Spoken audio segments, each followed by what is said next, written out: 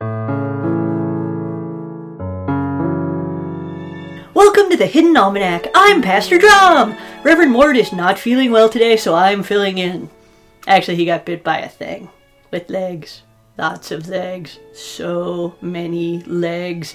It was like a centaur, only the bottom half was a centipede, and the upper half was also a centipede, but more than if it was just like a normal centipede. There were legs everywhere. And fangs. Anyway, they made him go to the doctor. A plague doctor. Not a plague doctor, a medical doctor. Who doesn't specialize in plagues. Anyway, let's talk about history. Today is July 28th, 2014. Let's see. Horrible, kind of upsetting, and this one's okay. And it was on this day, in 1891, that the famed horticulturalist Caesar Andrew introduced the Saber Yucca, a form of yucca with foot-long spines. Saber yuccas became popular as a form of home defense, but were also renowned for its magnificent white flower spikes. Many cultivars have been bred from the Saber Yucca, and some notable specimens include Wall of Blades and Glory. It is the feast day of Saint Parmus, patron of pasta makers. Saint Parmus was martyred inside a giant ravioli.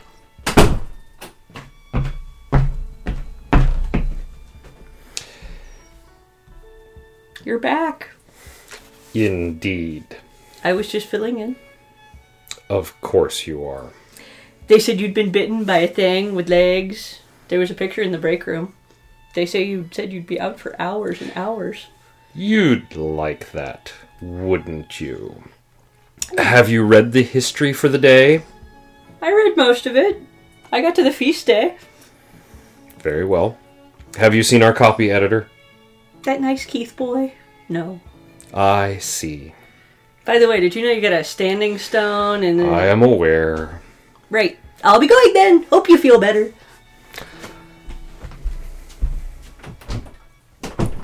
I apologize for that interruption. The miracle workers are, well, you know.